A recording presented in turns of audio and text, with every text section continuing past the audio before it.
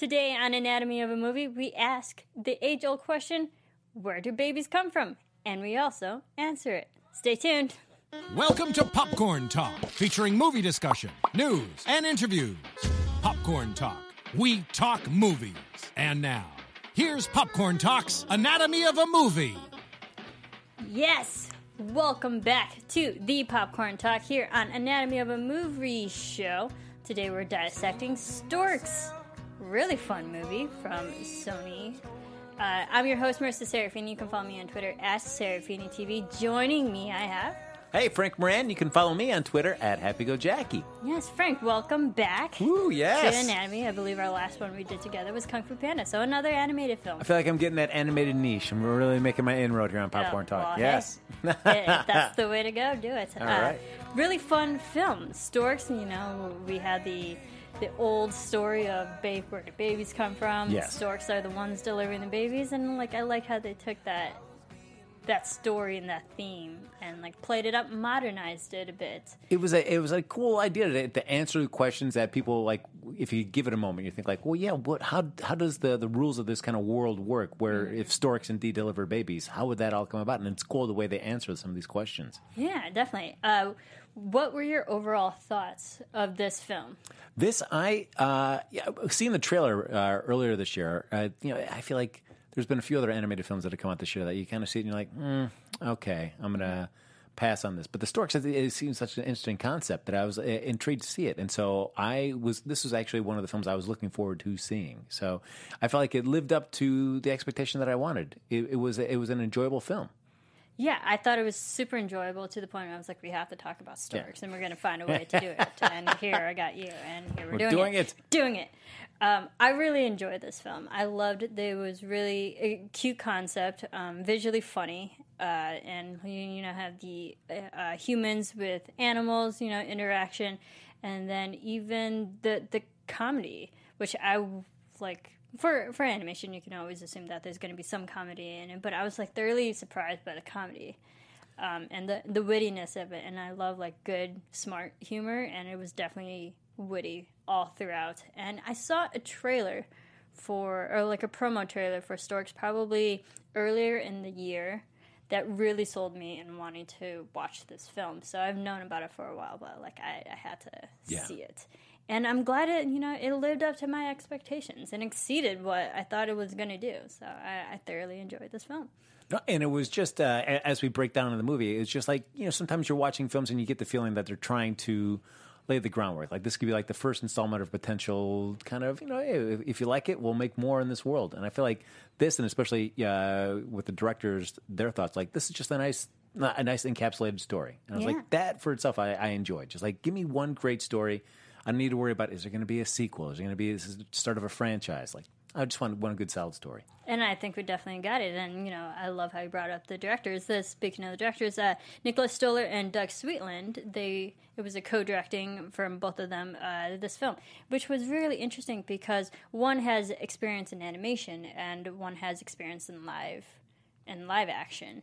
And I felt like it was the perfect marriage of the two for this film. Absolutely. And the idea of where the origins of this film came from and to where it ended up being on screen was so interesting, just to really get the nuts and bolts of how this evolved through the whole development process of bringing this story to life. Yeah.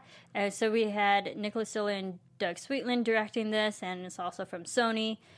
With the production of Warner Animation Group. So, the big names were a part of this project. And I liked how, let's talk a little bit about the development. Nick Stoller back in 2012 actually had an animated movie pitch, but he needed help on the artwork, and that's where Sweetland came in, and he helped with the art, and that's kind of just how those two started working on this project together. And to think it basically started just a very true to life situation in there for Nick, where he was dealing with something with his wife, where they're having a difficulty having a second child, going through fertility, going through all the treatments and stuff, and that struggle, and just how at least that was the origin point for the story. And when they were starting to put the film together and looking at it and just seeing this kind of the downbeat kind of beginning of the film, just realized, okay, maybe this isn't the way we want to bring people into the film. Right. I mean, if you think about it, that is kind of a darker kind of outlook and how the movie started, but Nicholas Stoller, who was one of the directors and one of the writers of this film, he also had the influence of the Coen Brothers' 1997 movie Raising Arizona. So, like, that concept of raising a baby, but also, like, wanting to keep it at the end. And it's such I think, a delicate line for an animated film, especially because it's geared more toward more of a universal broad appeal. To do something that has a little twinge of sadness or darkness at the beginning and still feel like you can hold on to your audience throughout it. Like, if you look at, like, Up from Pixar, that whole beginning right there where you're watching their relationship silently and then you just see where it leads. It really just pulls at the heartstrings, but you're still invested in it. Yeah, absolutely. And I liked how it pulls out the heartstrings, and it's not just, just keeping a baby, but just like the whole idea of a family itself, and like what is family? Like, not just your blood relatives, but what is the meaning of families, and who do you consider as family? And I liked how they played that up too, especially at the end, which we'll get to. But they're the different meanings of what we define as family. And the one thing that was cool about this is that when you think about animated films, I mean, certainly it feels like they take longer to get to the theater than live action. And even I was always wondering that too. It's like, man, why does this take so long? But then listening to Nick and Doug talking about like just the incubation process for this, and that it takes several years when they start storyboarding it out. And then you may have the script, but once you start storyboarding it out and you realize that it's going to really change and evolve.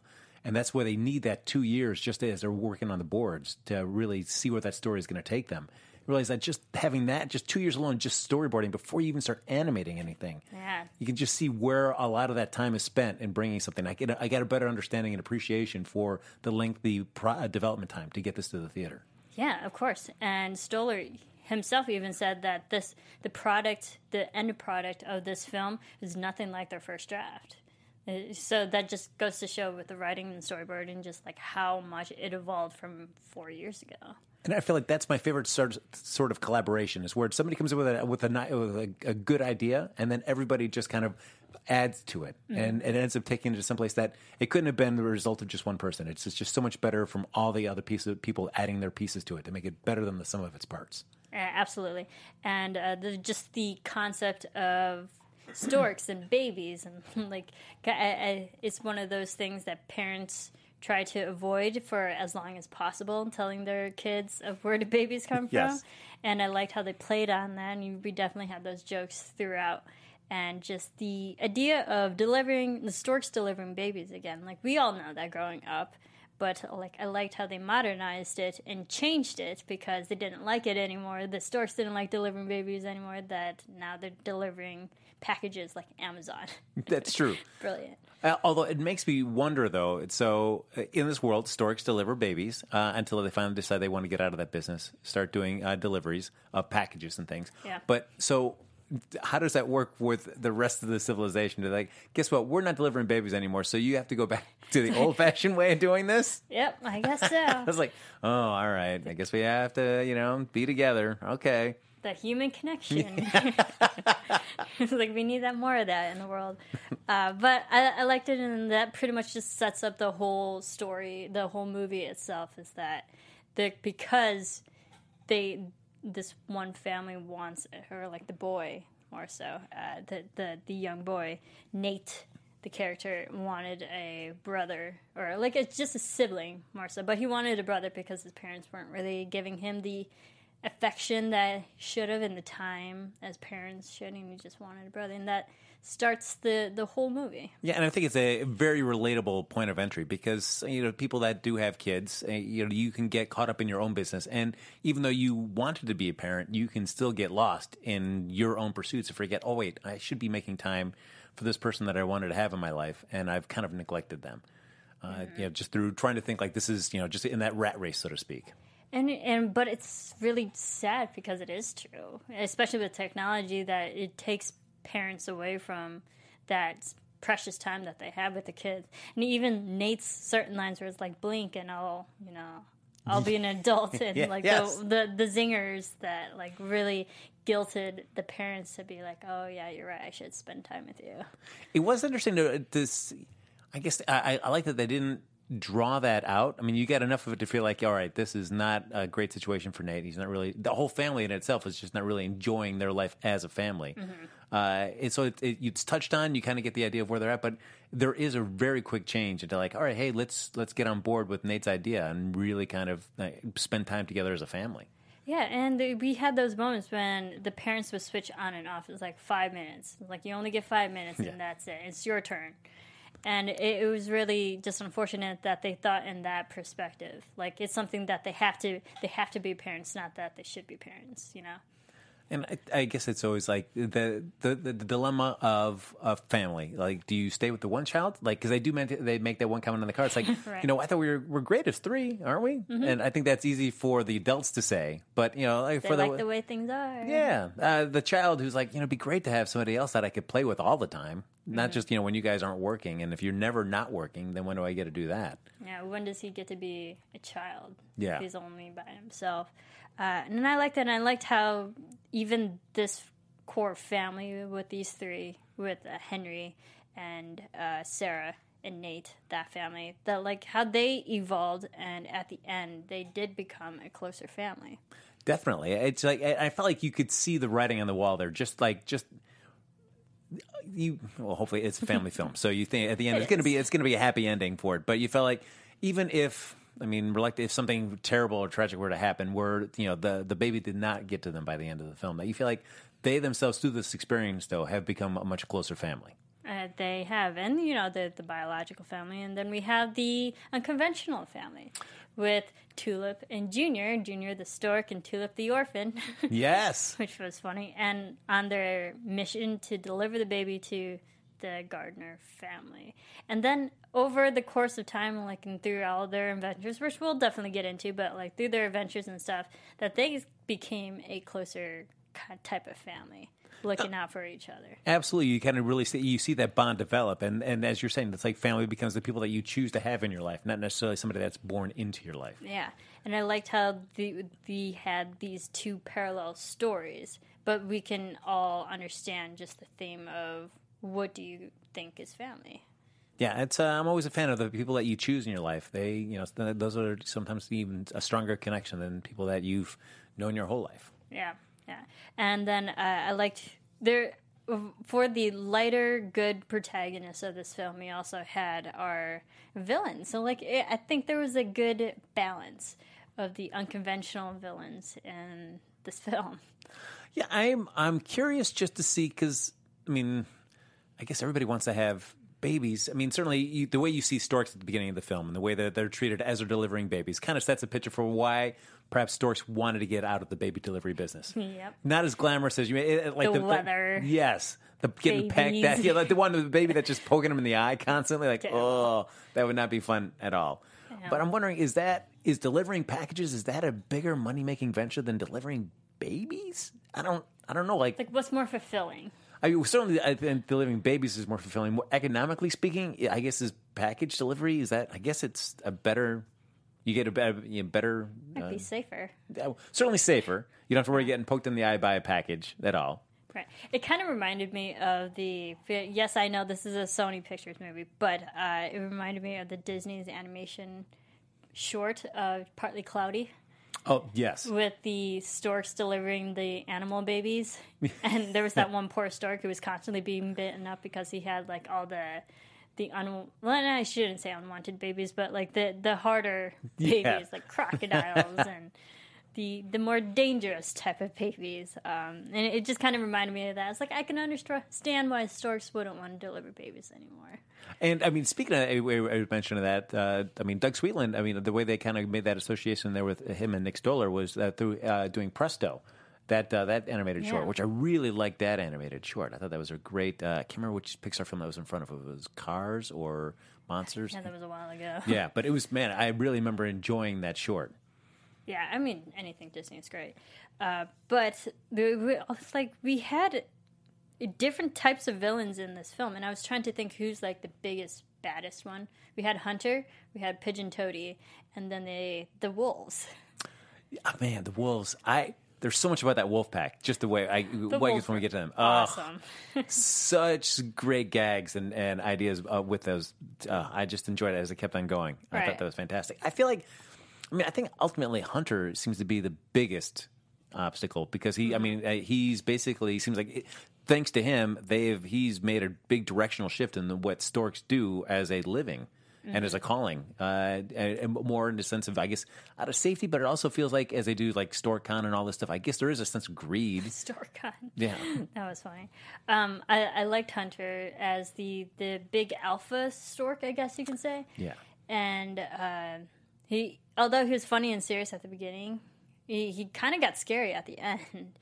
Yeah, yeah, because it seemed like it really escalated from where, like, we got out of this business because we didn't want to get pecked and poded and prodded and grabbed and yanked while we're delivering babies. So delivering boxed goods, fantastic. Much safer route. We don't have to worry about getting injured. To then all of a sudden just being so unrelenting and so maniacal about, like, no, but this is, we're going to keep this baby.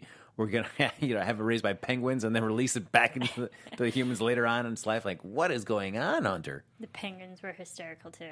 I also liked how Hunter treated those poor little orange birds like they were nothing. Yes. Like, used them as golf balls and, like, anything small. And it made them, like, more diminutive than they really are. Yeah, I felt like at that moment when you see him coming, when Junior comes into the office and you see the way that he treats him either as golf balls or as, like, stress relievers and stuff like that, you feel like, all right, that right there, nice visual shorthand that he is not the most compassionate, caring person. So, probably somebody that we're not going to be rooting for through the course of this film. Yeah, especially that. But the wolves, I loved the wolves. They were funny. They were supposed to be scary, but then when they're trying to be menacing and whatnot, they become more softer and funny because the effects of the baby on them. Yes, as you're saying from what Nick Stoller wanted, it's kind of like a Raising Arizona moment where everybody loves that baby. And so you're expecting the wolves just to see it as a source of food. No. We see it source of, oh my gosh, this baby is just the cutest thing ever. Yeah, and like they were so determined to like eat this baby, and I was like, oh, this could go dark, but then it just completely turns in a funny light moment and actually having fun with the little baby. I could watch them just doing tiny little licks on the side of that baby's face. That was amazing. That was hysterical, and I saw that promo in the trailer too. I was like, yep. That was another moment that had me sold for this film. I was like, I got to watch this film. Yeah. It's hysterical. Because you think wolves are going to be scary, but then they end up being funny and comedic. And what's great is that if you enjoyed that moment there, you do not worry. There are other great stuff that the Wolfpack does throughout the course of the film that is just such great ideas and takes on the idea of what a wolf pack is capable of doing. Yeah, and we'll definitely get into more of the wolves a little bit later on too. But I really enjoyed it, and those Keegan Michael Key and Jordan Peele, they're just hysterical together, and to have them as the alpha beta wolf were just so funny how they played off of each other. I really loved it. But, speaking of funny, what were some of your, funniest moments or what that you enjoyed the most out of this film? The one that I remember, and I laughed, I was entertained through the film, but the one that I remember I laughed out loud at was as they're trying to escape the wolf pack, and they're going through the hangar and then realize it's glass. Glass factory. Yes. So good. I did not see this coming. Oh, it was just great. I think I hit every single one. Just smacking. Some more than twice. Yeah. More than once. It was just like playing off the idea that birds can't see glass because we always see birds running into glass and they just amped it up in a hysterical way. It was so nice. And just the way that scene starts off, too, where you see Tulip running through, and you're like, why is she running like a crazy person? Yeah, there's something I'm not seeing. Oh, and then the way the camera just kind of pulls back and just shifts slightly to realize, like, oh, wait, there's glass, a lot of glass between her and him.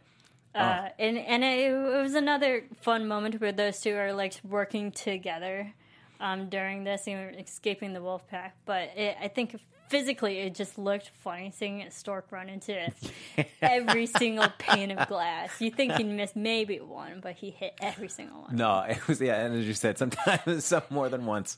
This moment had me rolling in the theater. I was legitimately cracking up. Yeah, that was definitely one of my funniest moments, and I think the writing as well. There were some quick one-liners that I thought were very smart and witty too. When Junior's trying to get back into the hover flying airplane, I guess you can say, and he's trying to escape the wolves for the first time, and he's waiting for the baby and Tulip, and he's like, I could press this button with such a little amount of force. That's right. Like all these smart lines. Well, even when we first our first introduction to Tulip, where Junior's calling out to her, it's like, Orphan Tulip. It's like, don't call me Orphan, it hurts my heart. That hurts my heart. Yeah, with the smile, the delivery of that line, I thought was just really nice. Yeah. And that line made me, it's like, oh, I'm going to like Tulip. Yeah. Because she's just a sweetie. But I think there were just really smart one-line quips throughout this. Yeah, I mean, I feel like you get that source material in the script, and then when you bring in actors like Andy Samberg, you've got Key and Peele, you've got other people, Ty Burrell, Jennifer Aniston, who does comedy as well, just to be able to take those kind of those script beats and also just do improv scenes as well on those script points, and then come off with great, even better scenes. Yeah, we had a lot of comedic actors in this film, which I was thoroughly surprised with. Which I loved, and I think that's why I thought this film was so funny. But, let's get into the cast, shall we? Oh, yeah. Let's talk about Andy Samberg, who voices Junior. I mean, he's done a lot of comedy and animation as well, for, like, voice animation, but, like, known for Brooklyn Nine-Nine, SNL, and then for his animation, he's done, like, Hotel Transylvania. So seems like a role that he's very comfortable with. Yeah, I mean, it's certainly that guy who thinks he has it figured out, but then can get so easily sidetracked on something.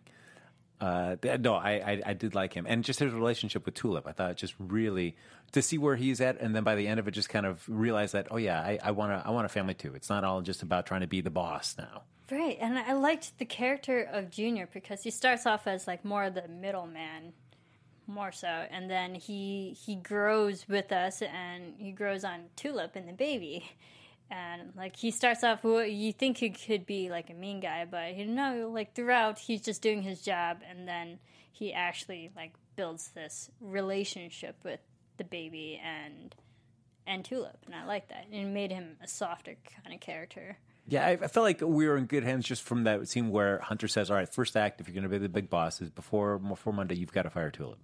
Got to get her out of here. She's 18 now. Yeah, make sure she gets out of here. Yeah, we got to get. And just the difficulty that he has trying to say the word fire, like that. Yeah. It's like, it's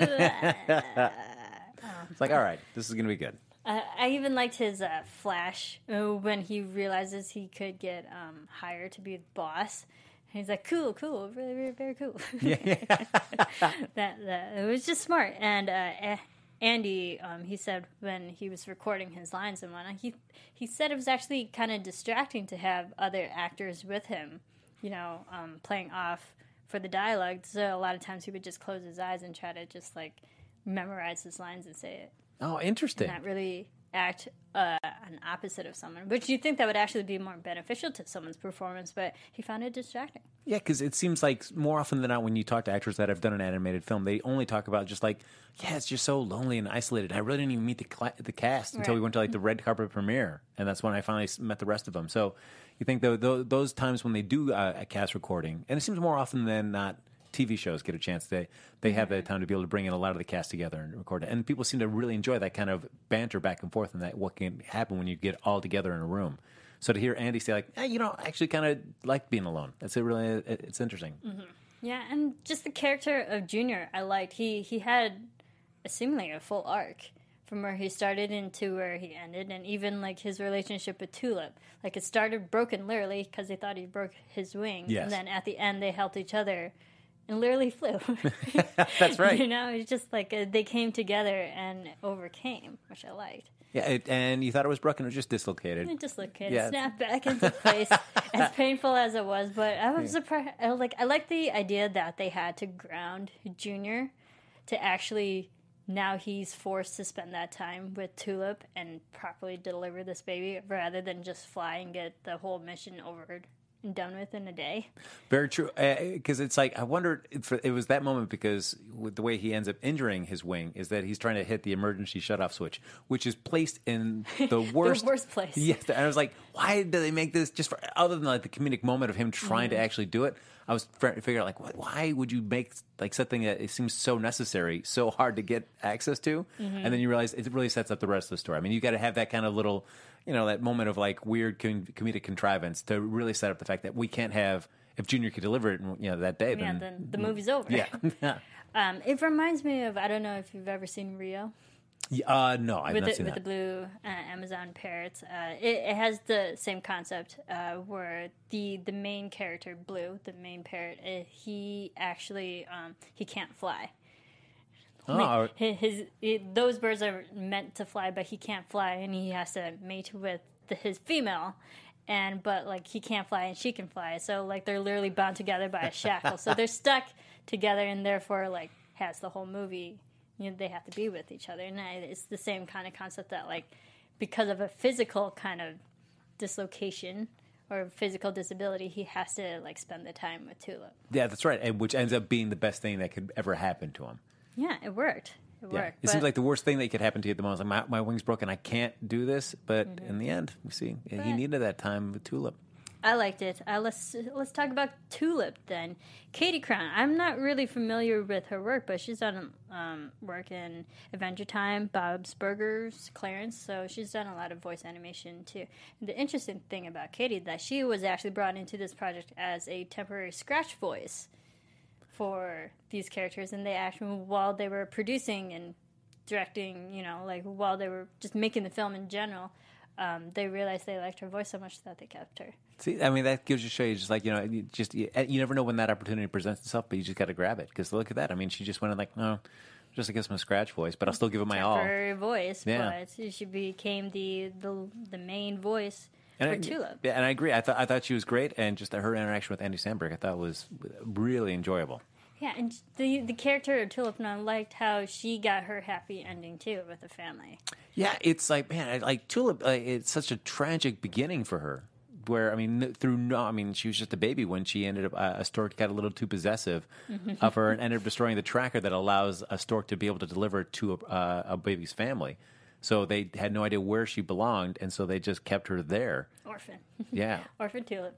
It's hurts like, my heart. Yeah, it's like, what kind of life does that got to be for, like, I mean, she's just turning 18 as the movie's beginning, but 18 years, you're just living there, you're not, I mean, you want to fly more than anything because you're Ron Storks that can fly all the time. It was hysterical when Junior's like first meeting Stork, and she has those jetpacks on for the birds who can't fly, the chicken, emu, and a quail. Yeah. Like, no, they can't fly, so stop trying. I like that, and that established her character that she's very positive and she tries to help others. Yes. Achieve their dream. And I like that when Junior, instead of firing her, kind of puts her in the letters office. Like, just stay here, do not leave. Whatever you do not leave this room. And you're going to be in this letter office, which, of course, since the storks don't deliver babies anymore, they don't get any letters. She's just stuck there. But just to see the way that she just kind of tries to at least keep herself entertained during these long hours stuck in there. Yeah, all those personalities. I was like, oh, is this a real thing? Or it's like, I can understand why you've been alone for your whole life, which is really sad. That hair is great. She can do a lot with that hair. She can. Yeah. It was really funny. And I was watching like a B-roll interview, like B-roll clips of Katie actually doing the voices of the different personalities, and she would do it in just one long take. That's amazing. Cool. Like, she would switch from voice to voice to voice. I was like, wow, this girl's talented. Yeah. And I like Tulip. She got her happy ending, and like she had a full-fledged story too. And, like, be starting as an orphan, but now literally having a full family of storks and her birth family that had like all these people involved. And knowing that, of course, that her ultimate goal was to be reunited with her family, but through her time together with Junior, realizing that family is not just what I'm also looking for, but I've also built a family through this adventure that I've had too. So I just can't leave Junior behind when I think he's in trouble. I got to help him out. I got to make sure that I'm with him to fulfill this mission. Yeah, and the fact that Junior was even there, like, on his own time to help support her. Yes. Just like, I liked it. It was a two-way street for that. But let's talk about Stephen Kramer Glickman, who played Pigeon Toady. hysterical, but weird, but funny.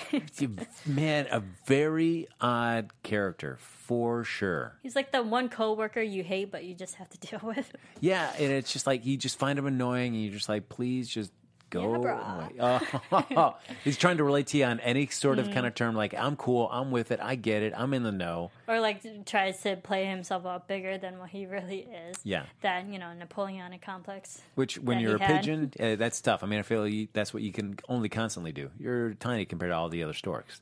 Yeah. Stephen Kramer Glickerman, all names. He said he was drawn to the idea of people finding their family and where they belong in the world, and he liked the balance between the work and home. For him personally, I like that, why he got involved in this film. And he said the initial sessions of Pigeon Toady, he was actually with Katie Crown. So, who voiced Tulip. And he said that having her helped him in his performance and played off of that dynamic. Yeah, it was interesting just to see how much he was in the film. Where, I mean, he came in at key points to really kind of disrupt the action at certain moments there. Yeah, and I liked how Pigeon Toady, like, yes, he was the one following them throughout this whole thing and, like, just thwarting their plans and, constantly on their tail. But, like, he was getting closer and closer every single time. I'm like, I think he's the bigger villain to watch out for. And he does get his own musical montage. He does. Yes. That was a fun surprise. But I liked it. I was like, all right, a villain gets the song. Yeah, I can only imagine, things would not be good for the corner store there if he was in charge. Oof, it does not seem like... No, because, like, he was also presented with the same opportunities. Like, hey, if you catch Tulip and Junior, then you can be boss instead. Yeah. It's like, cool, very cool. But we talked a little bit about them, but Keegan-Michael Key and Jordan Peele, an amazing comedic duo these days, but playing the alpha and beta wolves. Man, that... given how much improv they do here together, and just how the script kind of developed, I'm just curious to see some of the things that they have the Wolfpack do in this film. Was that just born out of them just improving like things that wolves could do, like, oh, let's do this, and they realized, oh, that's a really cool idea, we should just do that? Or was it more a little bit in the story? I'm curious. It was more of the ad-libbing and improv dialogue more than the concept, because I watched some B-roll footage of those two recording their lines, and there was the moment where all the wolf packs are there surrounded by the baby, and like they said like a really important thing, and then the wolves in the back were like, we can't hear you, like, louder please, and like that was actually their idea, like that was them Jordan and Keegan both are like saying these lines out as they're recording their lines, like they're actually spitballing these, and it was their idea to have the background voices of the wolves. Well, it's tough to be if you're in the back of the pack. I mean, you want to be able to still be in on the action for sure. But I guess as we're just talking about the wolf pack, just the idea that throughout the course of their pursuit of Junior and Tulip and the baby, that they almost become like their own animal transformers, so to speak. Right? I love this, and I think we do have a clip for those who are tuning in. On the video portion, there is a video clip of the how the wolves can pretty much create anything. Suspension bridges and a boat? Airplane and a boat. Submarine. The submarine. A van. I love that. We're talking about it now, but there was actually a really cool thing with the animation of that, because that wasn't Keegan and Jordan's idea. That was actually just part of the animation. Oh, that's cool. And they said to have all these wolves just form different types of shapes. It started off as like 2D animation, like just for the concept, and they wanted the shape and silhouette of how it would look, and then they animated that into 3D. Oh, cool. Yeah, and they, according to Alan Camillo and Melt van der Spuy, sorry if I butchered that name, they were like the main animators for these sequences, but they said that they actually created a specialized tool set so they can give the graphic artist flexibility in doing the wolf configurations. So they set a tool preset so they can like actually mold these wolves into different into different objects. Like, holy crap! It was just such a cool, fun riff on the idea of like when you think about a wolf pack. You know, just like, all right, if you're a wolf pack, well, then what can you do as a wolf pack? Bridge. Suspension bridge. Yeah. Oh, I just loved it. I was like, okay, that's cool. They made a little bridge. And that's something that you've seen before and stuff. But then all of a sudden they say like, all right, wolf boat. Form of a boat. And then form a submarine. Yeah, you're like, whoa, great. The way that it kept on going, I was like, excellent. I really love that. And I loved how like each of them just escalated to a more cool object. Yeah. Like you go from a suspension bridge to a submarine with a boom. Yes. Brilliant. And then to an airplane. It's like, no, wolves can't fly. No. They might be able to swim, but they can't fly. I liked how like they had to stop. Like, no, they suspend your disbelief a little bit. I enjoyed it. It was so funny. So like, I think the wolves are probably the standout characters to me. Yeah, just for how inventively they're used and executed, they're just a really cool idea. Yeah, I love them. They were really fun. Another fun character was actually Jasper, because I thought he was going to be a villain, but he actually didn't turn out to be a villain. No, they really kind of play him up at the beginning of the film when you see Tulip's flashback and what Jasper did. And then even as he's kind of following Junior and Tulip as they're trying to deliver the baby, he's kind of shown in shadows and just kind of repeating like, my baby, my baby. Yeah, you really think that he's either become deranged during his time away, or he's evil, possessive. And you find no, he's just somebody that is just he feels a lot of regret and is sorry for what he's done. And he's trying to atone for his actions and kind of complete a stork's mission, which is you want to be able to deliver that baby to a family. I liked it, and voiced by Danny Trejo, who I did not, I didn't realize that was him watching it. No, it's, man, you feel like Danny Trejo, when you so often associate so many different types of, like a certain sort of role with Danny Trejo. He's playing a tough guy, so very intimidating. But to see him just more of like kind of a compassionate, kind of humor, softer role. I was like, all right, nice. I think that's one of the things that I think actors really love about animation. It just gives them a chance to be able to play characters they probably don't ever get a chance to play in live action. Yeah, I liked it, and I felt like he could have been another maybe father surrogate to Tulip, had he not been like so creepy and kept his distance all these years. He could have like been up to Tulip, be like, "Hey, I'm trying to, I've always been looking out for you, and I've always been wanting to, deliver you to your respective family." Yeah, especially considering I wonder how long Tulip has held on to the one piece of the tracker. The ID locator there for where she's supposed to be delivered. Because, that's all that Jasper's missing. It's like, but I'm trying to find them one piece. Like, how long? If only you guys had talked sooner. Yep. It was like, she wouldn't have been an orphan That's right. for 18 years. Come on, Jasper. Did you see that coming, though? Because we saw that one moment when she's talking to Junior, and she's like, this is the only thing left that I have when I was a baby was that one piece, of the last piece of the puzzle. Did you see that coming? I was kind of torn, like, what Tulip's end result was going to be. At one time, I was thinking, like, wow, are they going to try to tie in the baby and Tulip and the family and say, like, maybe that was a baby that was supposed to go to that family as well? So yeah, I thought so, too. Yeah, so I thought that's where the end result was going to be. So I figured it was going to pay. We had to find out where Tulip came from at some point, but I was up in the air several times during the film, like, which way they were going to take her. Okay. I thought the piece was definitely going to come into play, but I also thought that Tulip and this baby that they had to deliver were going to go to the same family. Yeah. Only because their hair color was the same. Exactly. And I was like, they seem like fun person. They could be sisters by 18 years. It's possible. Yeah. And, certainly Nate is looking for somebody that has, like a lot of ninja skills. So like Tulip, is already like, that's a grown kid to be able to play with. So, she's got ninja skills already out the wazoo.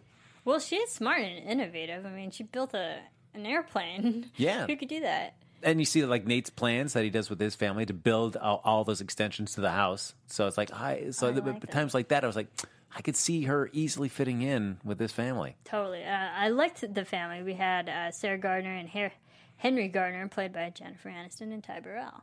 I didn't realize that was Jennifer Aniston. I should have known because it took a while. Yeah, I did not until the credits. I was like, that was interesting. Oh, yeah, that's her. I noticed Ty because he's done like so many comedic roles when it comes to animation. But I like those two as well as parents, and just like the evolution of them realizing that they're constantly working. Like, no, we should spend this time with our son. Yeah, it's again, as I mentioned before, it's like I like that it wasn't drawn out, and it took them a while to get to this moment. That happened relatively quickly, which was good. And then because I'd rather see them, do I want to spend 20, 30 minutes, an hour or so just watching them try to get to that point, or do I want to say like, okay, we realize that, let's now have fun and see what a fun family kind of does to kind of recapture that kind of family connection. Yeah, but then we had Kelsey Grammer, who obviously played Hunter. But he said he was drawn to the material because he liked it was the celebration of life and the gift of what a child is every day. So like that's what drew him to the movie too. And he said when it came to finding his voice for Hunter, he imitated Rip Torn.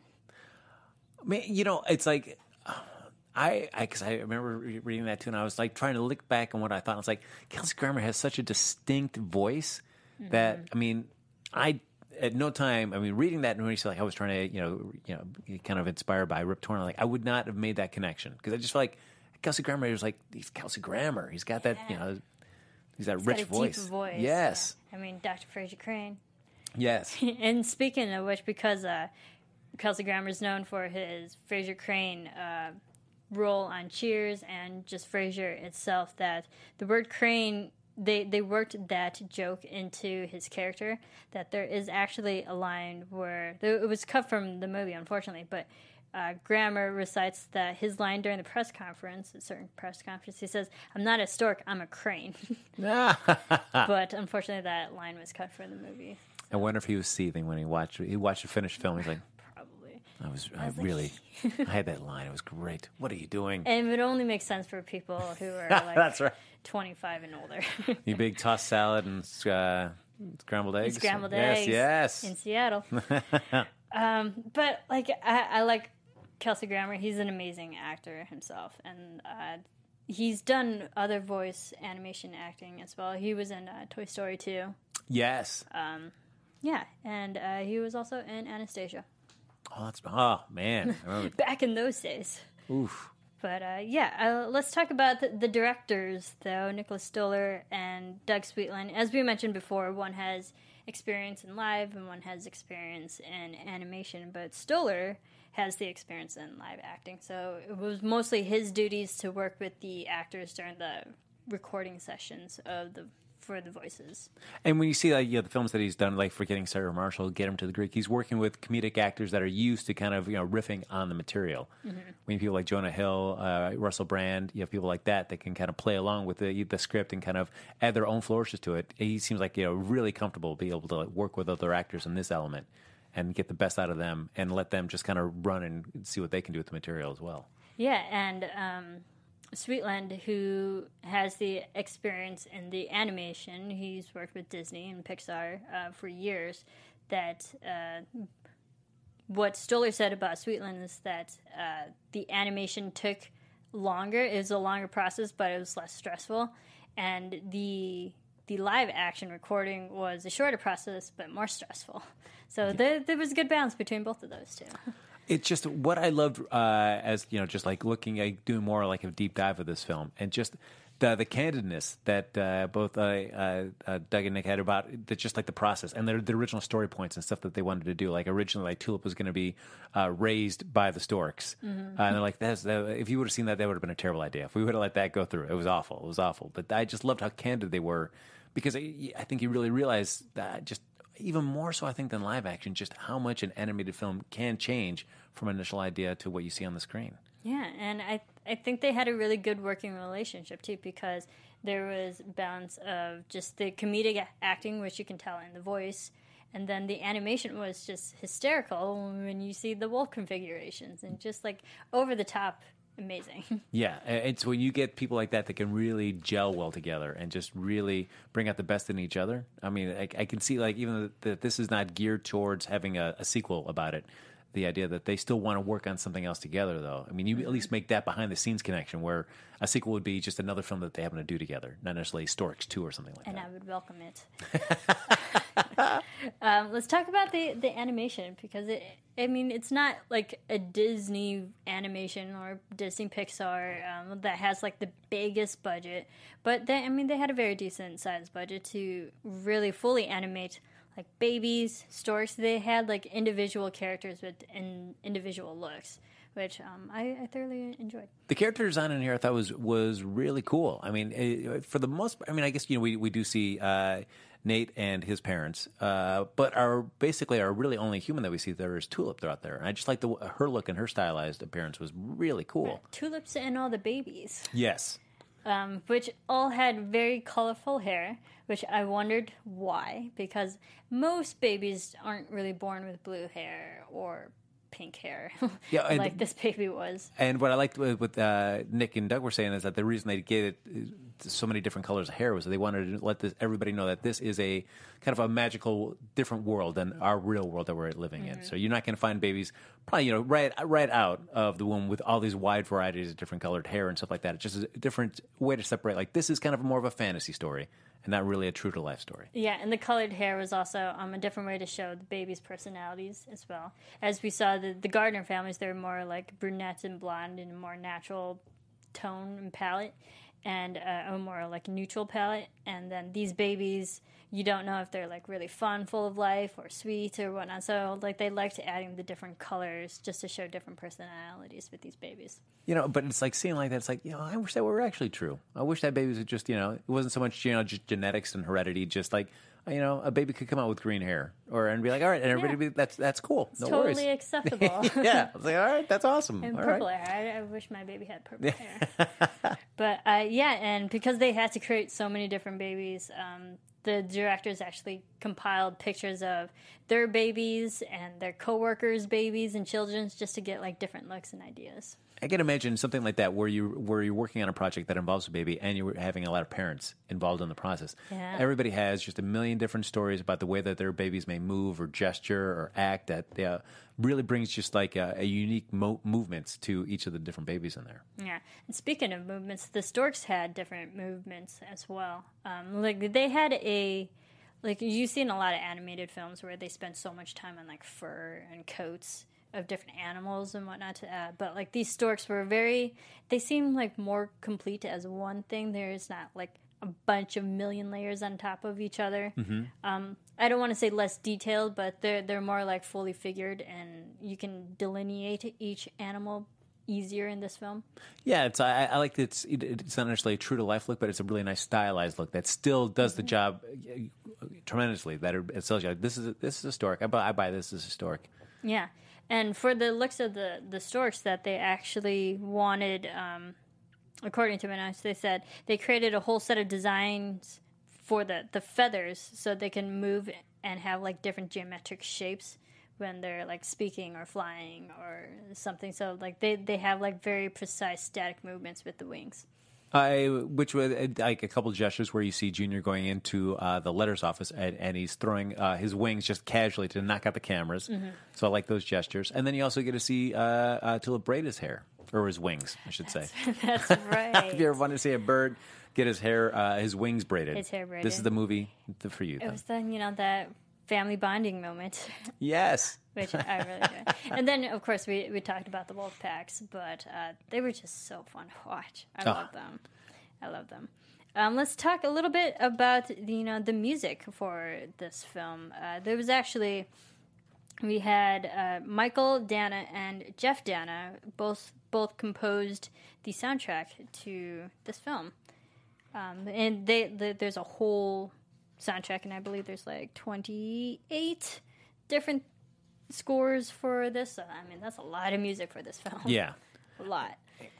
And it's the music not bad. It's certainly. I mean, at the end, there were moments there where the music works well with the images. That at the end, I get a little teary eyed at the end. So it's like I feel like that's a sign of successful marriage of music and image when you can kind of just create those powerful moments there. Yeah, and the Dana brothers are really good because they also did the really well-composed theme for The Good Dinosaur.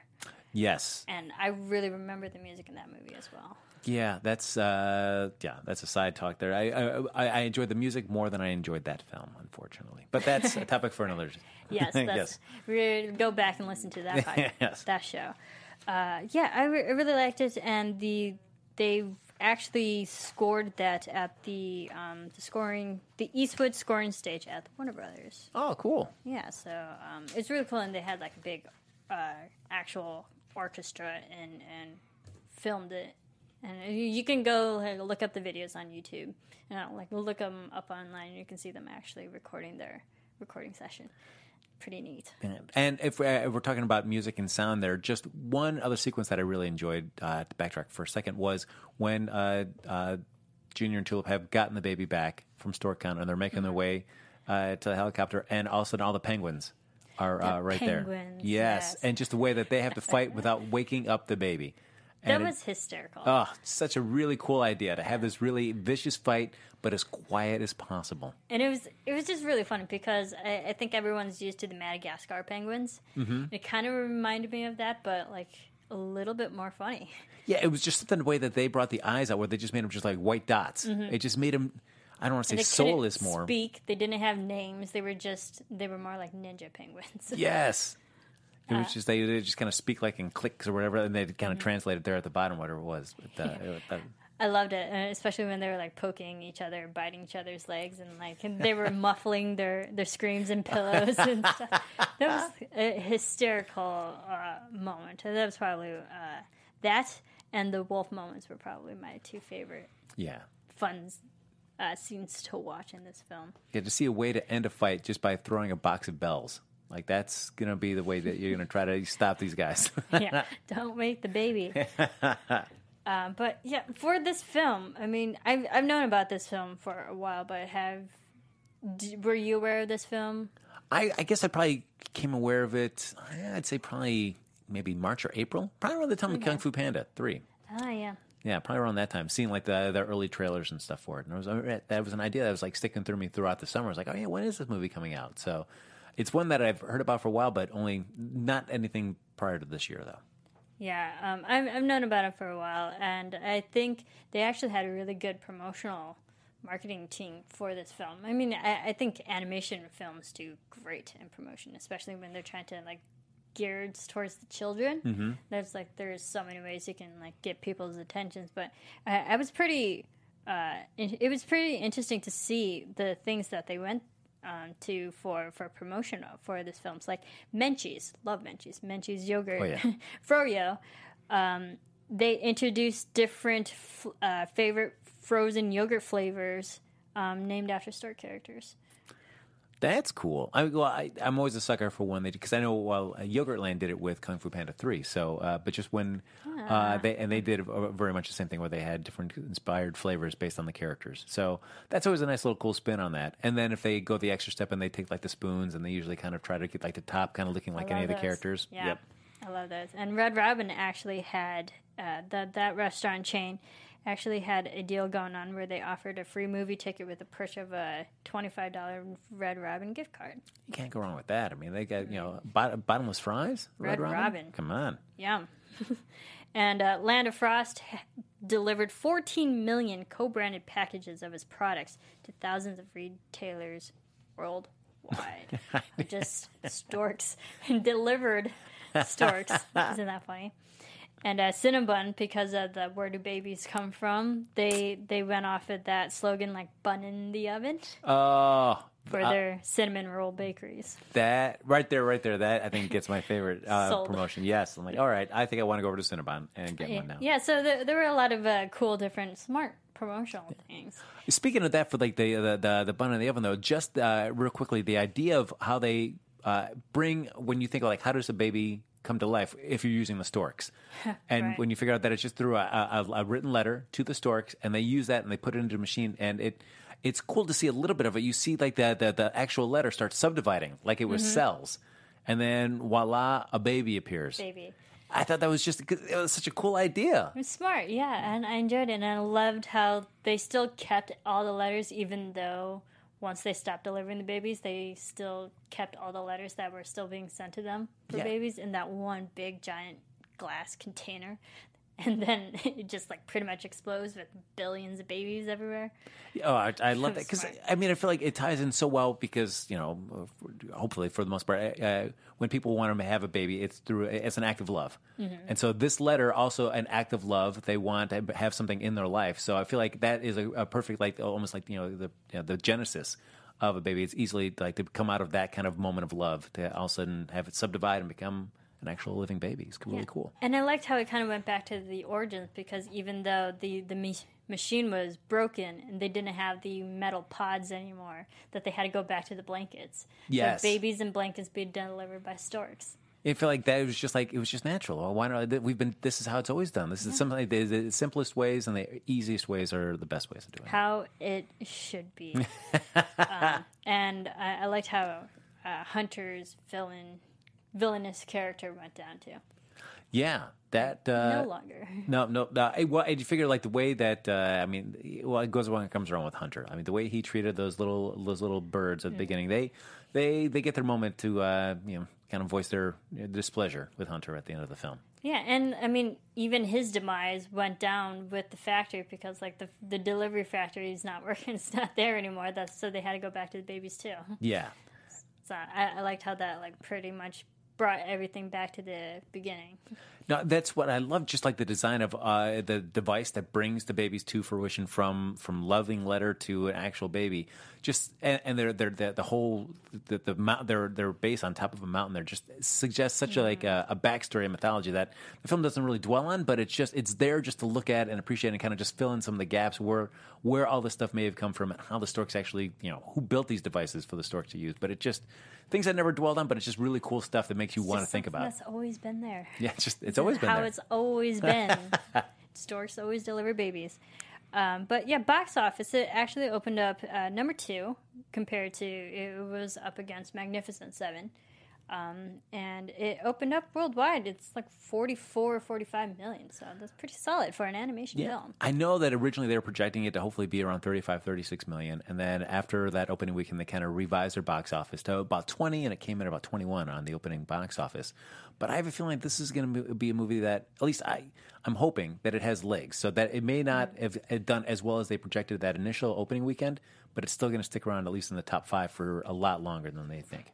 I think it definitely has legs. I think it was a really sweet story and that people could gravitate to and relate to. Because even at the end of the film, when they're delivering the babies, they're delivering it to all different types of families. Did you notice that there was a lesbian couple? Did you notice that there were gay couples? I loved it. And I was like, wow, this is a very progressive film. I thought that was just a great moment there, just to see everybody, every kind of combination.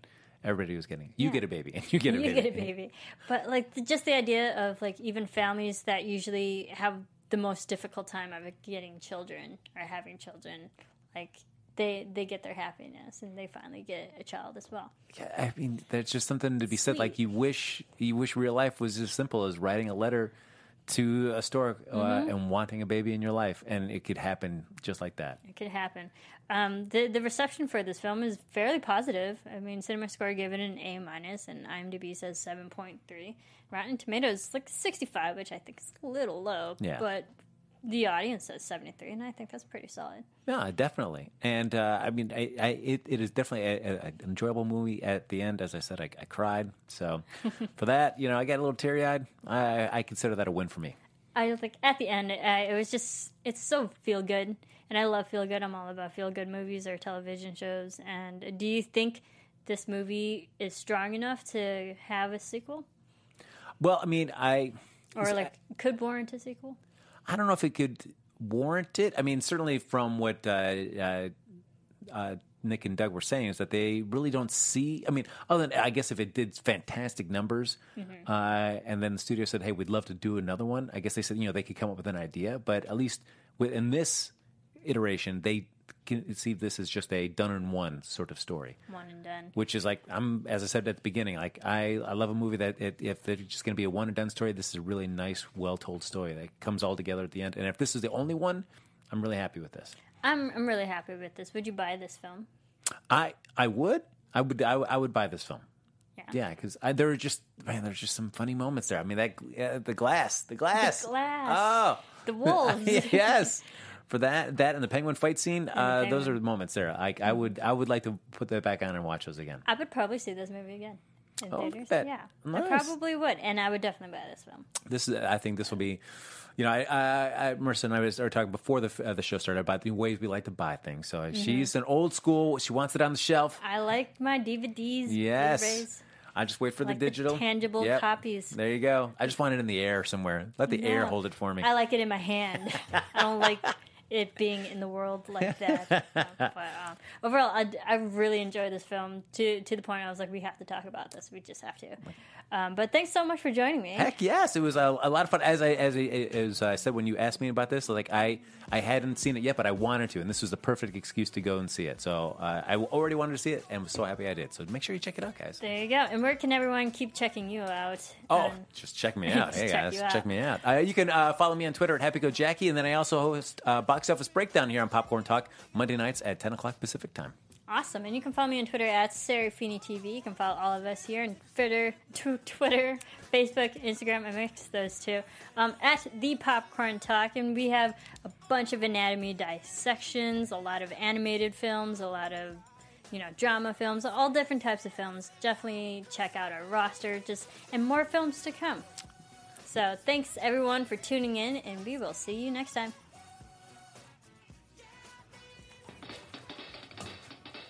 Cool. From producers Maria Menounos, Kevin Undergaro, Phil Svitek, and the rest of the Anatomy of a Movie staff, we would like to thank you for listening and subscribing to the show.